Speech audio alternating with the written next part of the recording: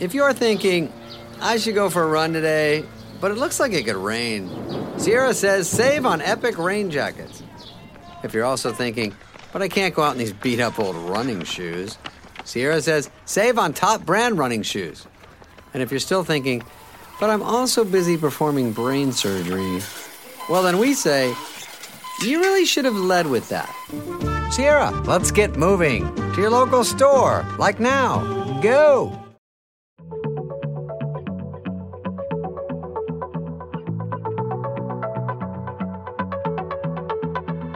Hello and welcome to Radio Astronomy, the podcast from the makers of BBC Sky at Night magazine.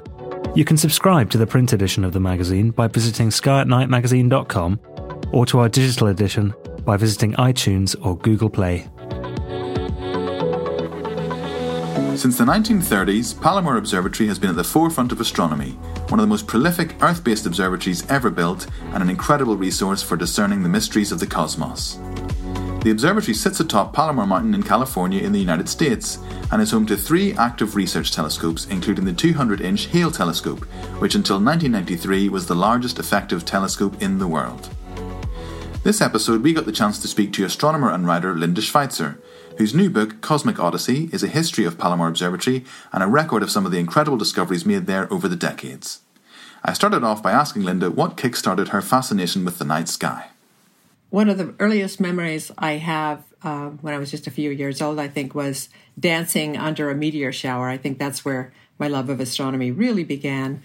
But it wasn't until I was perhaps 9 years old that my parents took me to the Griffith Observatory, which is this wonderful place with lots of exhibits, telescopes. And it was just so delightful to look at these images and the models and how things moved. And this is the whole universe. My God, this is what I want to study.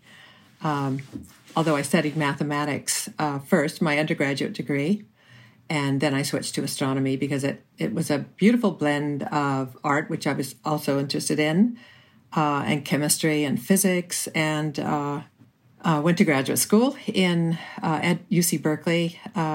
So while I was completing my bachelor's degree in mathematics at UC Berkeley, I worked for the American Society for Eastern Arts, and I had the opportunity to create about a dozen unique art posters to hang in the lobby of the San Francisco Opera House. So you can see that I always had this dual interest of the creative arts and astronomy and science and mathematics. And later, I was a swing shift data technician at the Lawrence Berkeley Lab, was in graduate school, and as a postdoc, I published my work in 1987. And little was known about dark matter, how far out it reached in galaxies, how general it was. So I studied pairs of galaxies that orbit one another, that is, they're gravitationally bound, because that's one way to measure their mass. So after a statistical and dynamical analysis of these pairs, I found that they had substantially more mass than was seen from their starlight. So that indicated that they had dark matter halos. And secondly, these halos seemed to reach out to large distances from the galaxies. So this was just a small stone in the mosaic of the growing picture of dark matter. But then I published my results and devoted the next 15 years to raising our 4 daughters. 15 years later, I joined Carnegie Observatories in Southern California, working in external affairs, reaching out to the public, interacting with the press, writing grants and things like that. And a few years later, the opportunity came up to take a coveted position teaching science writing at Caltech. So I did individually tailored one-on-one sessions with the students, providing them with the tools to describe cutting-edge science for general audiences. And in doing that, I really developed a strong urge to write a book that would be kind of in the same vein. And Palomar Observatory seemed a plum subject. Yeah, so what, in your opinion, makes Palomar Observatories so special? I just came up with this term yesterday because I've been saying it was at the right time, at the right place. And there's actually something else that comes in it. There are actually three things that were perfect with Palomar. So Palomar is a Goldilocks observatory. Ever since my graduate work, it had struck me how big a role Palomar had played in the development of 20th century astrophysics. Why? First, it was the right size to do serious work. It was twice the diameter of the previous big telescope, which is the Mount Wilson Hooker 100-inch. And second, it was built at the right time to benefit from war technology that enabled instruments to be built with infrared and radio detectors. And later, it provided access to X-ray and gamma-ray satellites. These opened up whole new windows on the universe. And thirdly, it was at the right place, Southern California, which at the time was undergoing a surge in scientific development. There was Caltech and Mount Wilson Observatory and the Jet Propulsion Laboratory, and they all contributed some pretty great scientists and instrument designers. JPL introduced CCDs to Palomar, and there was a genius at Caltech who built instruments around them. And from a personal point of view, working at both Caltech and Carnegie, I got to know some of the astronomers who made fundamental discoveries at Palomar, and I realized that, hey, I could interview them to build the backstory. So it was not just the science results per se that interested me, but really how they came to be, how easy or difficult or unexpected it had been to make the discoveries, and kind of an insider's view of how science is done, behind the scenes, behind the final announcement of the discovery, and the publicity that all goes with it. And I thought this would be a real contribution to the public's understanding of how science is done. Yeah, it's really interesting when you think about those observatories like Palomar. I mean, it was sort of conceived in 1928, in the depths of the Depression. So it must have just been such a huge undertaking at that time to conceive of it, and a really ambitious project, wasn't it? Oh, very ambitious. Nothing like this had ever been done in this magnitude. Such a mirror had never been cast, a 200-inch mirror. There was a lot of struggle over that, and there are books written just about the funding, design, and construction of Palomar. And to think that they did not have computers to design this thing, they just had pencils and paper, cardboard models, glass, plastic models, celluloid models. They had to really overbuild it because they couldn't test it. They couldn't test it by computers or in actuality, so they overbuilt it, which was actually a great thing in the end because up to the present day, it can be loaded with heavy equipment, heavy instruments. Everything can hang off of that telescope and it can hold it. It's unique in that sense. Yeah, I suppose the other ambitious aspect of it is when you're building observatories like this on Earth, you always have to get away from the light pollution. So it's not like they could build it in kind of downtown Los Angeles and take advantage of the transport infrastructure to move parts. They had to build it away from the sort of brightness of LA, mm-hmm. didn't they? Oh yes. The problem is that when they were ready to build Palomar, they couldn't build it on Mount Wilson, which is close to Caltech. It's near the LA basin because the light was already coming up. So they moved further south to San Diego County. But really, there are, I guess, 4 main criteria for building, for where to place a telescope. And one is there have to be clear nights, plenty of clear nights with low humidity. That's mostly found on coastal mountaintops, and there has to be good seeing. That is, the stellar images can't be too smeared out by the atmospheric turbulence. Of course, low light pollution, as you just mentioned, from the surrounding city lights. You want to watch out for that, kind of look into the future a bit. And also the location has to be accessible for infrastructure improvements, such as housing and power and water, transport of the massive structures that go into a telescope building, and of course visits by astronomers. I suppose it's worth sort of looking back to how it all began, because it was at the time it was the 200-inch was the largest telescope in the world, wasn't it? Yes, for about 45 years. Yeah, it really ruled. Yeah. So, and it was all sort of the brainchild of George Hale, wasn't it? How did he sort of I suppose how did he come up with the funding, and what made him decide to what was his inspiration in wanting to build the observatory? This was his fourth largest telescope in the world. So the first telescope he built, the largest telescope, was built at Yerkes Observatory, which is in a bay, near bay, and the seeing was terrible, and the weather was terrible, and I think he regretted it. He came out to the West Coast and he visited Lick Observatory. It's high on a mountain, clear weather, and he realized that if he wanted to build more telescopes, he'd have to come out west. So he settled on Mount Wilson first, and he built two of the largest telescopes in the world there. And then he just had it in his bones. He wanted to understand the universe. His focus was on understanding the sun. He wanted to understand the structure and composition of stars. So he built the Mount Wilson telescopes. The 100-inch, after a few years, could not reach as far as he needed to reach in the universe to see fainter and fainter galaxies and understand the universe better. So he started getting the funding, looking for funding for the 200-inch telescope. And he was really good at hobnobbing with the rich, which helped.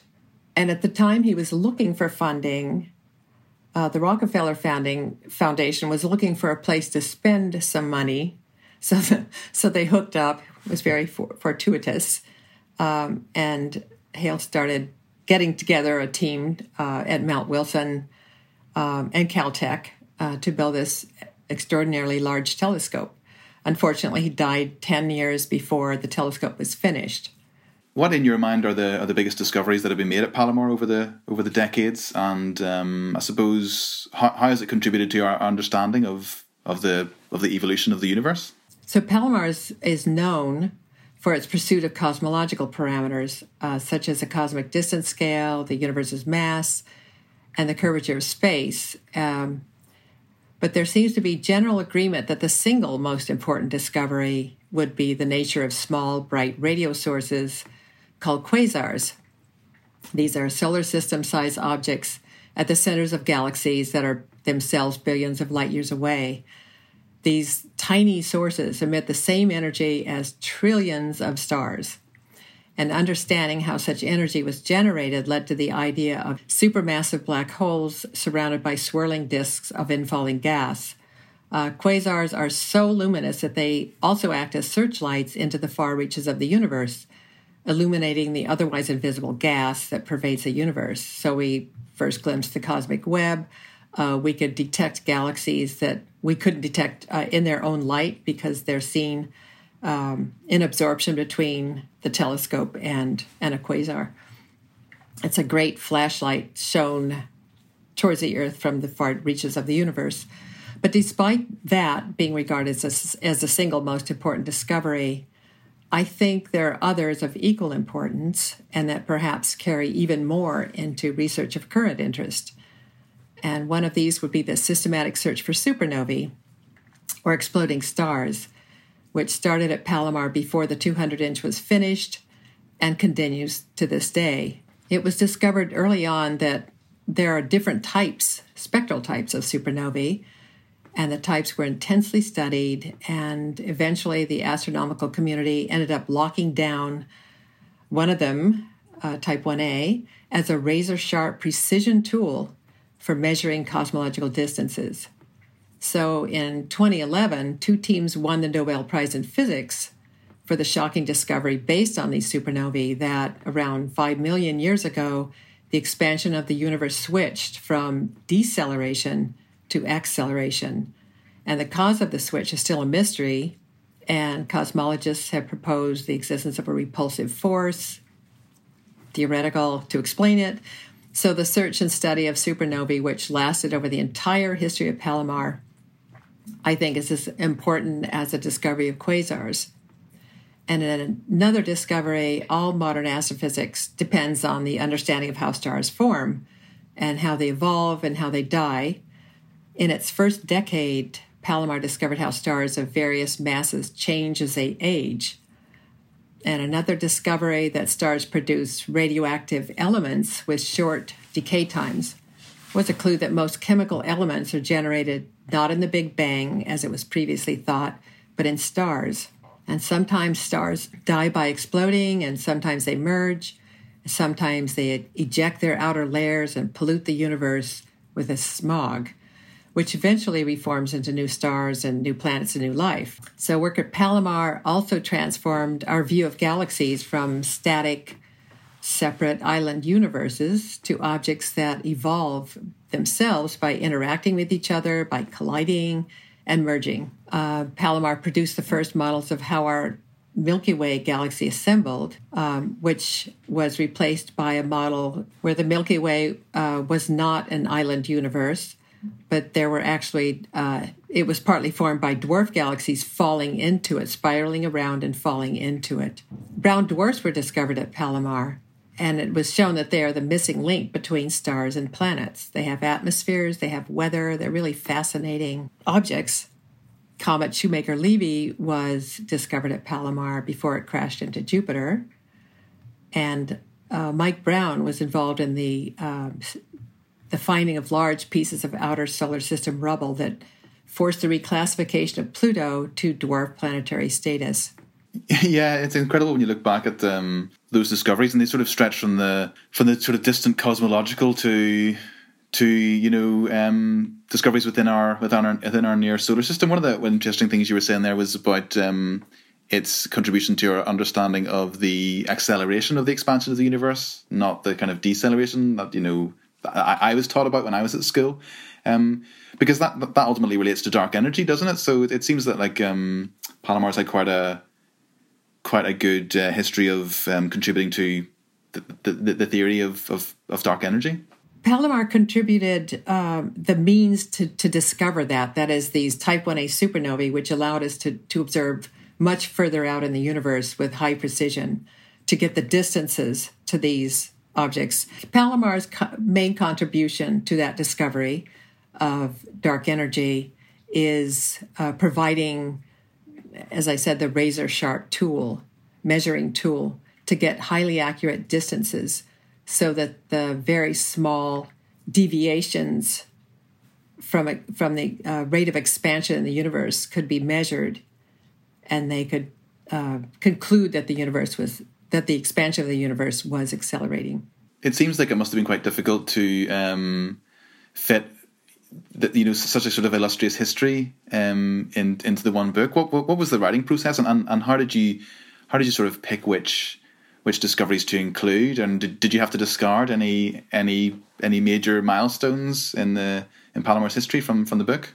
It was not an easy process, and it was a very long process. It involved interviewing people who had contributed to major discoveries, lots of reading in Astrophysical Journal, in books, in papers, in symposia. And in the end, what I wanted to do was construct entire threads of research that lead to discovery as close to the beginning of Palomar as possible up to the present. Sometimes that doesn't work. And these threads sometimes cross each other. They sometimes break. They sometimes have a gap.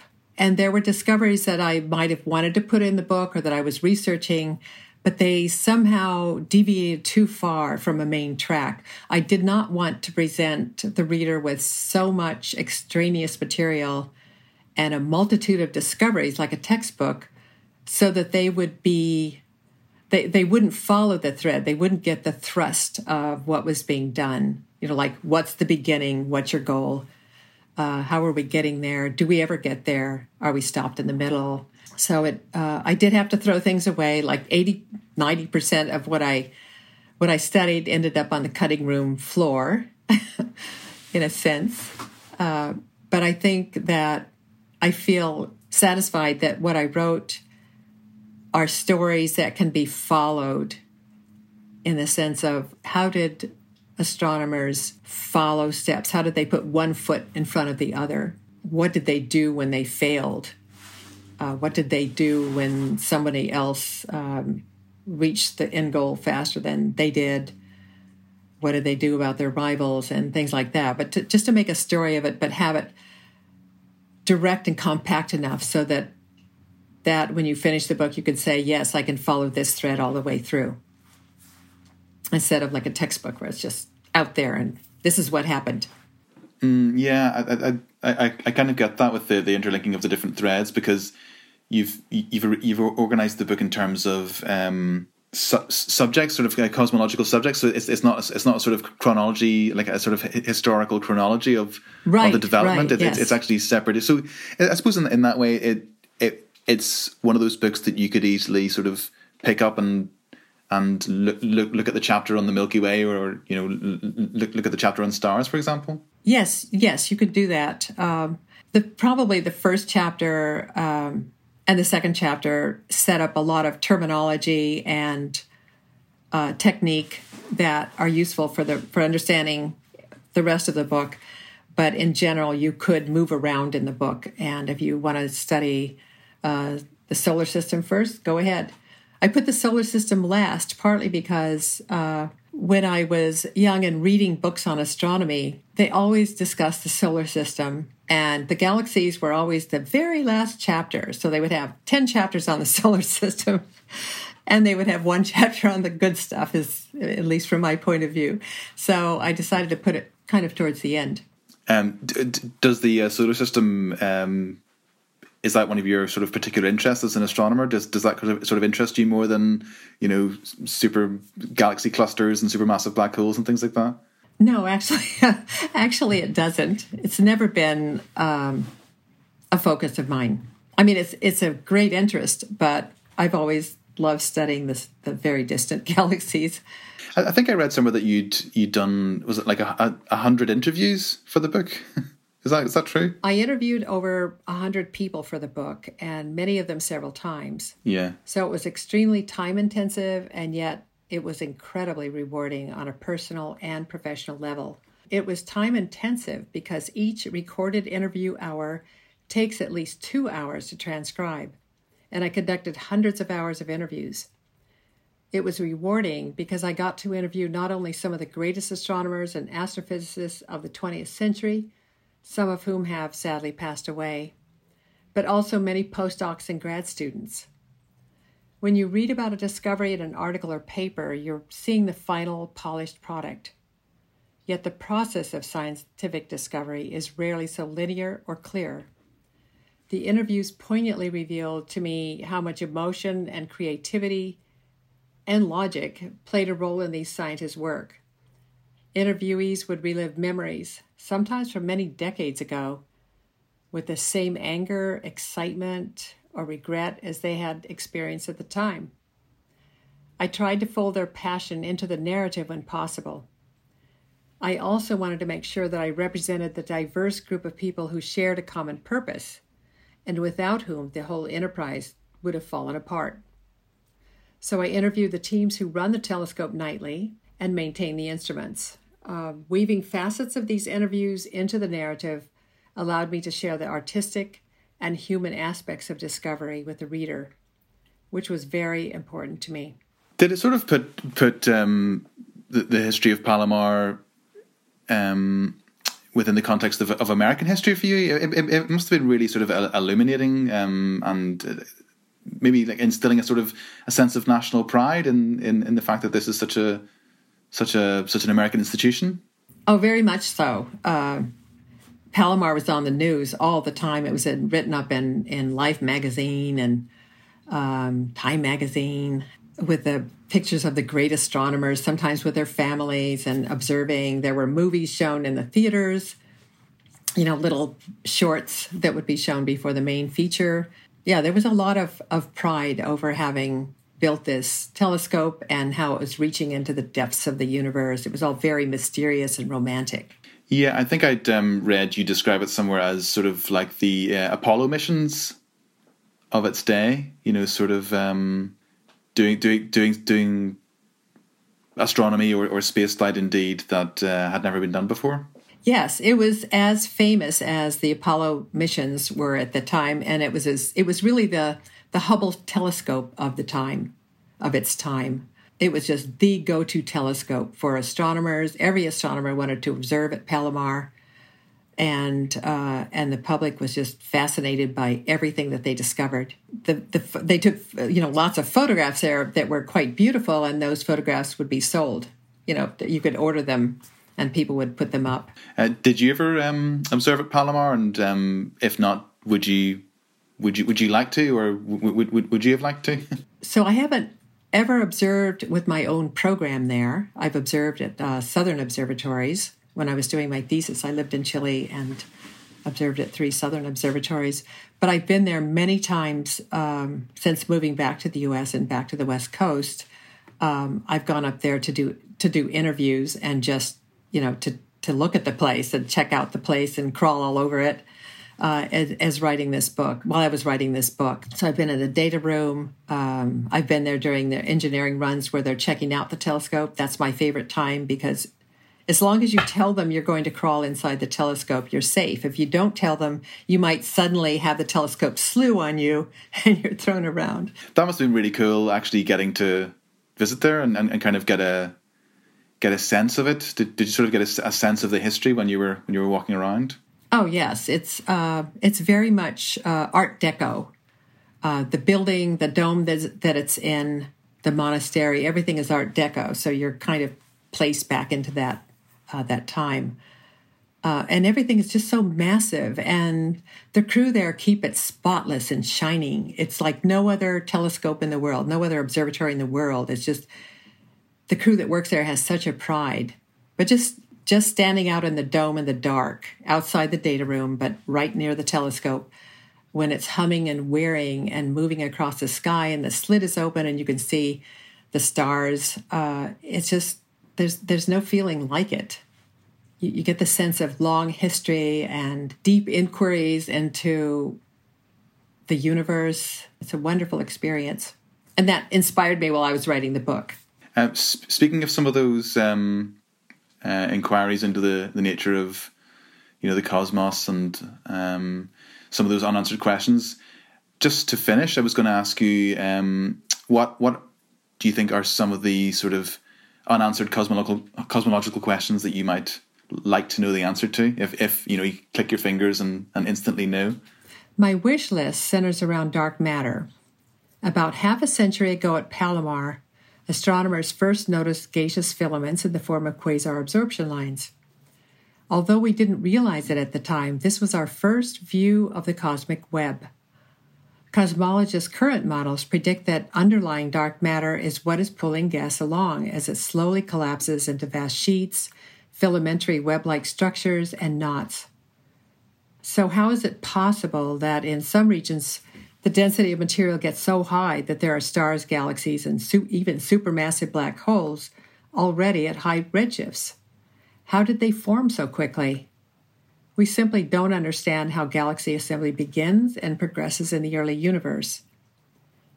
The universe's entire history is recorded in the cosmic web. It's a source for the material that condenses into stars and galaxies, and it's a receptacle for the radiation and metal-enriched gas and dust that is ejected by these same stars and galaxies. Since intergalactic gas is very tenuous, detecting it is at the very limit of current instrumentation. Especially direct images of the cosmic web are a challenge. Some especially creative teams of astronomers and instrument builders hope to image glowing gas streaming from the cosmic web into galaxies. While ultra-sensitive instruments are at various stages of design, testing, and commissioning at Palomar and elsewhere, they're still near the limit of feasibility.